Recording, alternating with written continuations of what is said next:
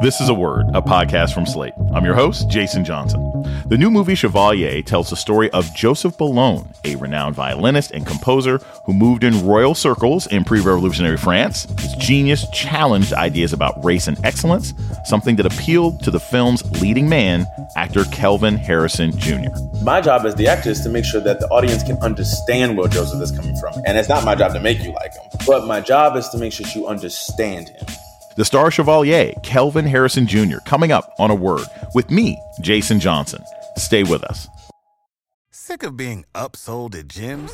My guy, you're currently a base member? For $90 more, I can upgrade you to our Shred membership. For $130 more, you'll be a Swole member. And for just $300 more, you'll reach Sweat Platinum. At Planet Fitness, you'll get energy without the upsell. Never pushy, always free fitness training and equipment for every workout. It's fitness that fits your budget. Join Planet Fitness for just $1 down and $10 a month. Cancel anytime. Deal ends Friday, May 10th. See Home Club for details.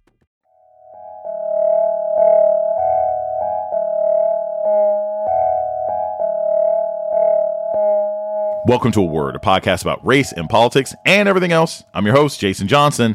The new film Chevalier, starring actor Kelvin Harrison Jr., tells the story of French violinist Joseph Boulogne. Known as the Black Mozart, Boulogne became a star of society in pre-revolutionary France and a friend to Marie Antoinette before embracing the fight against the monarchy. Until this movie, Boulogne's music had largely been lost to history, and that's not an accident. After his death in 1799, his work was deliberately erased from public records by Napoleon Bonaparte because Boulogne's excellence challenged Bonaparte's ideas about the racial inferiority of African people. And those racist ideas limited Boulogne's choices during his life, including his decision not to marry. His anguish over that was depicted in the film. I fear marriage is not in the cards for me. Why? Too much fun betting admirers from your concerts night after night? It is illegal for someone of my complexion to marry someone of my class. Why not marry a Negro woman? That is perfectly legal. Unless, of course, you do not prefer them. What a thing to say. I do not mean to offend. Why did you not marry a Negro? Perhaps the better question is, why would I be legally forced to give up my title for marrying a Negro woman? I will be punished, no matter who I marry. Actor Kelvin Harrison Jr. portrays Joseph Boulogne in Chevalier, and he himself is a rising star of film and television. And Kelvin Harrison Jr. joins us now. Welcome to A Word. Appreciate it. The story of Joseph Boulogne wasn't widely known or discussed before this film, Chevalier. Before you were attached to this project, had you ever heard of this person, or was this an education process for you as well? It was an education process for me. I heard about it through Stephanie Robinson's script and Searchlight when they were, I was asking them, I was like, can I get a job with you guys? And he told me about this guy. And, it's really interesting because my dad is a classical music teacher and he didn't even know about him. So that's how well Napoleon Bonaparte covered up everything. That is amazing. So you said, hey, you were sort of pitching with Searchlight. You were interested in working with them. What attracted you? Was it the script? Was it Stephanie Robinson? I mean, I know she's worked on comedies like Atlanta and Fargo. Did you want to do comedy? And she's like, you know what? I have this script about this hidden person. What attracted you to working with her in this particular script? I just thought she did a beautiful job at writing the script. It felt like a classical composition of sorts. When you read it, it's very different how you watch it. She wrote it as almost like an opera. There were acts involved. Like in terms of writing structure, that's typical. But the way she did it, it felt like this was the adagio, this was the allegro, here were the cadenzas.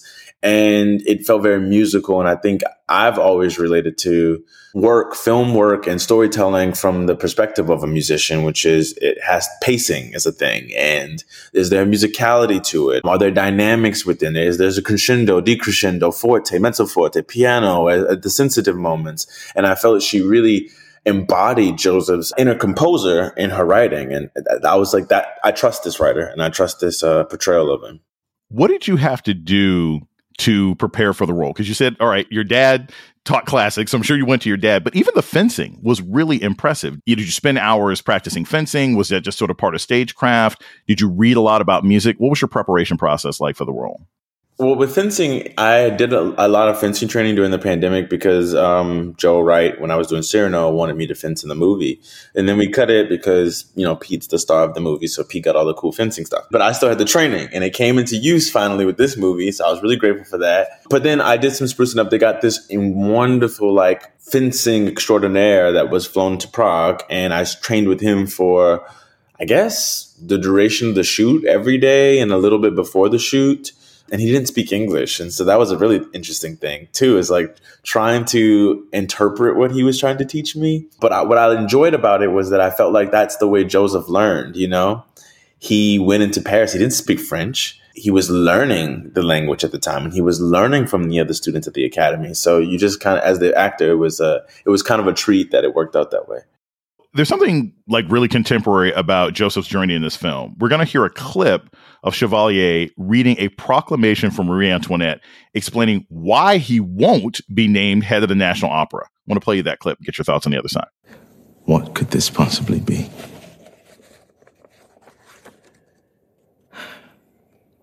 The three divas of the opera, La Guimard, La Arnaud, and La Levasseur, have penned this petition in order to prevent the appointment of the Chevalier de Saint-Georges as music director of the Paris Opera.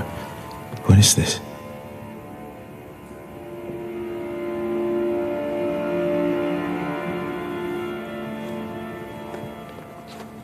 We implore our queen to recognize that our honor and our delicate conscience could never allow ourselves to submit to the orders of a mulatto.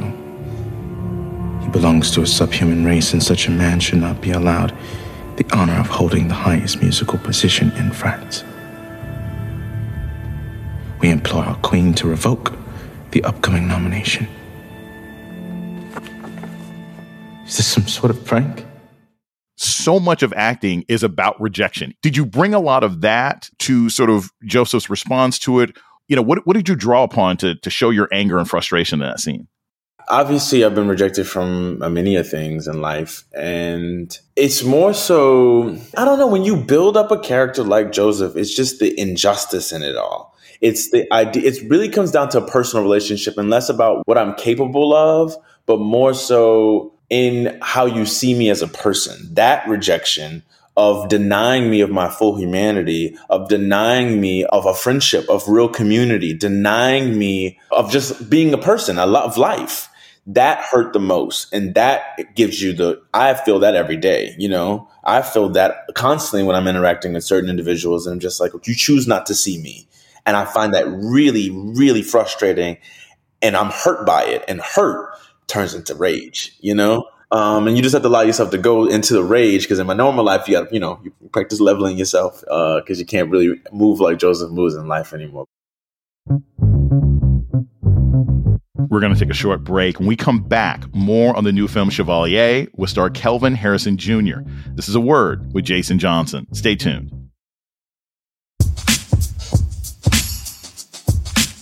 You're listening to A Word with Jason Johnson. Today, we're talking with actor Kelvin Harrison Jr., star of the new film Chevalier. What was the most surprising thing you found out about Joseph Boulogne in doing the research and playing the role? What was the thing where you're like, whoa, okay, I didn't expect that? There's a few. I think the biggest one is something that we actually said at the end of the film, which is Joseph scared Napoleon Bonaparte so much that he literally went out of his way to erase all of his work. Because what Joseph represented at that time was truly a leader, truly a trailblazer, and a man of the people beyond anything else, more so than the king and the queen.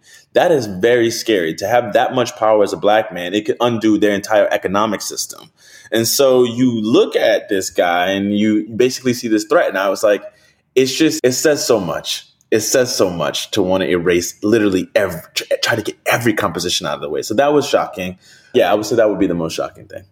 So it's interesting. This isn't your first period piece. You've done 12 Years a Slave. You're now sort of leading Chevalier. I think one of the questions that a lot of people had, they wrestle with Joseph's seeming lack of connection to blackness. Joseph seems for most of his life to be like, hey, I'm the special snowflake. I get to do whatever I want. How did you wrestle with making a character like that empathetic? Because many people would look at someone like that and say, this guy didn't even talk to black people until his mama showed up. They ask about you out there, The people. They miss your music. Enough wallowing. It is pathetic. Seems fitting of me. You've let these rich white people soften you. Get up. Come with me. In many respects, he separated himself from part of his identity for so long. I just tried to make sure I was basing it in the truth and the facts of the facts.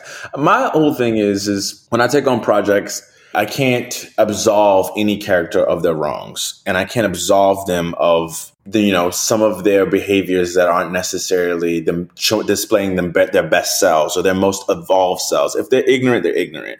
And I think with Joseph is my investigation was, well, why is this particular guy believing he's an anomaly? Yes, he's very gifted, but why does he feel like he's outside of blackness? Or did he have to do this to survive? Has he convinced himself under these really gruesome, scary circumstances, because we're dealing with life or death. We're dealing with either I have an opportunity or I don't. We're dealing with being dropped off into whiteness and abandoned there and saying, now I need to figure out how to survive. Can you judge me for my survival techniques? I don't think that's fair, because you didn't actually have to live through that in the way I did. And that's the argument with his mother. And so if you play that truth, then my job as the actor is to make sure that the audience can understand where Joseph is coming from. If you don't like him, that's your business. And it's not my job to make you like him. But my job is to make sure you understand him. And yeah, that's how I took it on. You have a really impressive resume. You've gotten to do a lot of movies where you play gifted young men, right? In Monster, you played a Harlem film student who fell in with the wrong crowd and was charged with murder. In Waves, you were a wrestler who ended up having some issues that came out, I'm going to give it away, but came out later on. In Loose, you played a gifted but troubled kid who's adopted by a white family. I want to play you a little clip from that, and we'll talk about it on the other side. Basically, my question that I hope Miss Wilson can help me with is around this idea of reduced expectation versus the affirmation by the Court of Student Civil Rights. Like, what are the criteria for evaluating what's a violation of privacy? Is privacy a civil right? I think so. Maybe the law isn't so sure. If I went through your desk without your knowing, would you feel like your privacy was violated? Yes, I would. So? Feelings aren't a legal argument. In the New Jersey case, the teacher assumed the girl was guilty because of her feelings. That's called reasonable suspicion. It's all the police need to search a car. So it's about what's reasonable. That's what courts are for. Really, it's just about people, though, right? Whether they conform to what we think they are. It's not that simple. Nothing ever is. When you play a role like that, how do you leave that drama behind? How do you say, all right, cool, I'm going to move from the troubled kid who committed murder and this, that, the other to the next place? I know every actor has to do it. Lupita Nyong'o said something when she was doing 12 Years a Slave that was so just profound. And she was like, it's such a privilege to be an actor and to be able to relive a time or tell a story and still be able to go home and escape from it. That's not actually my reality. I just get to investigate it. So I think about it in the sense that, like, what a beautiful class where I get to educate myself on someone else's experience, like Luce being a child soldier from Eritrea and coming into this world and being seen this way, but it not actually being my life. You know what I mean? My life, I'm from New Orleans. I eat crawfish. I eat red beans every Monday. You know what I'm saying? Like, I like to watch movies. I like to play laser tag. That's my life. But I get to educate myself and honestly inform a little bit who I am and how I choose to interact with the rest of the world through these characters in a safe space. You know, sometimes you take on some of the traumas, but really I think the traumas are just being revealed to you and a light's being shown on some of the things that you've denied that you've actually existed through in your life. And now they need to be addressed. And then I just deal with them accordingly.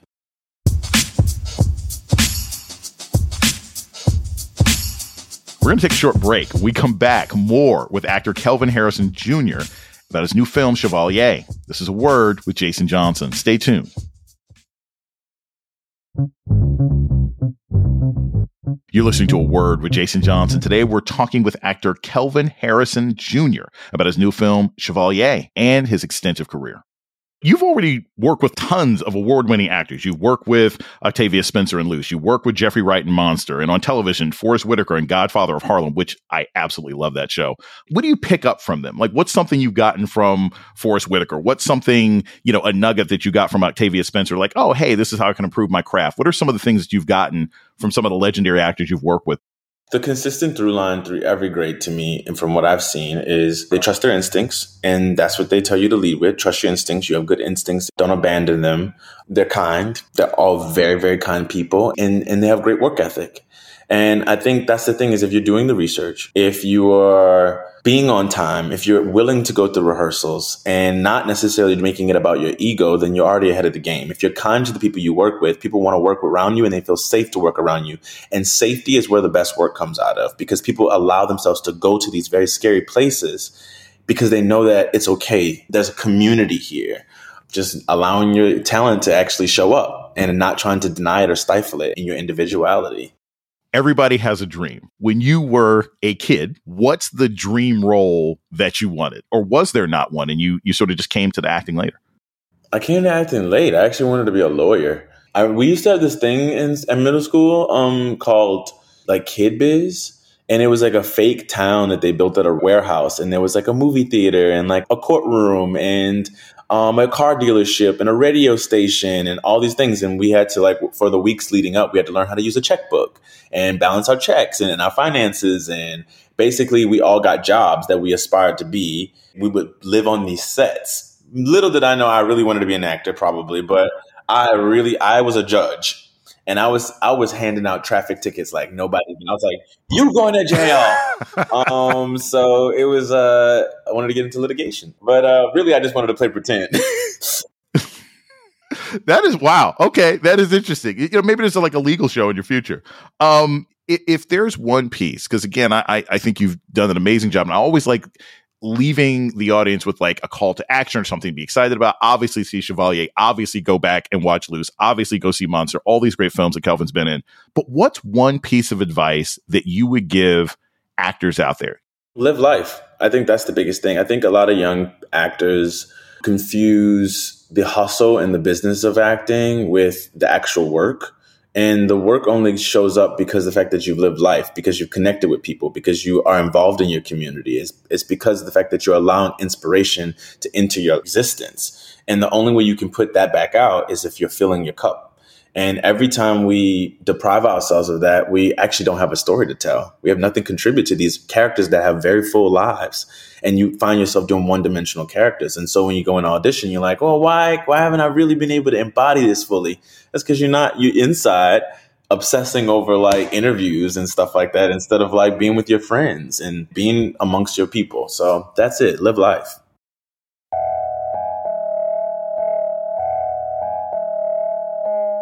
Actor Kelvin Harrison Jr. is the star of the new film Chevalier. It's in theaters now. Thanks for joining us today on A Word.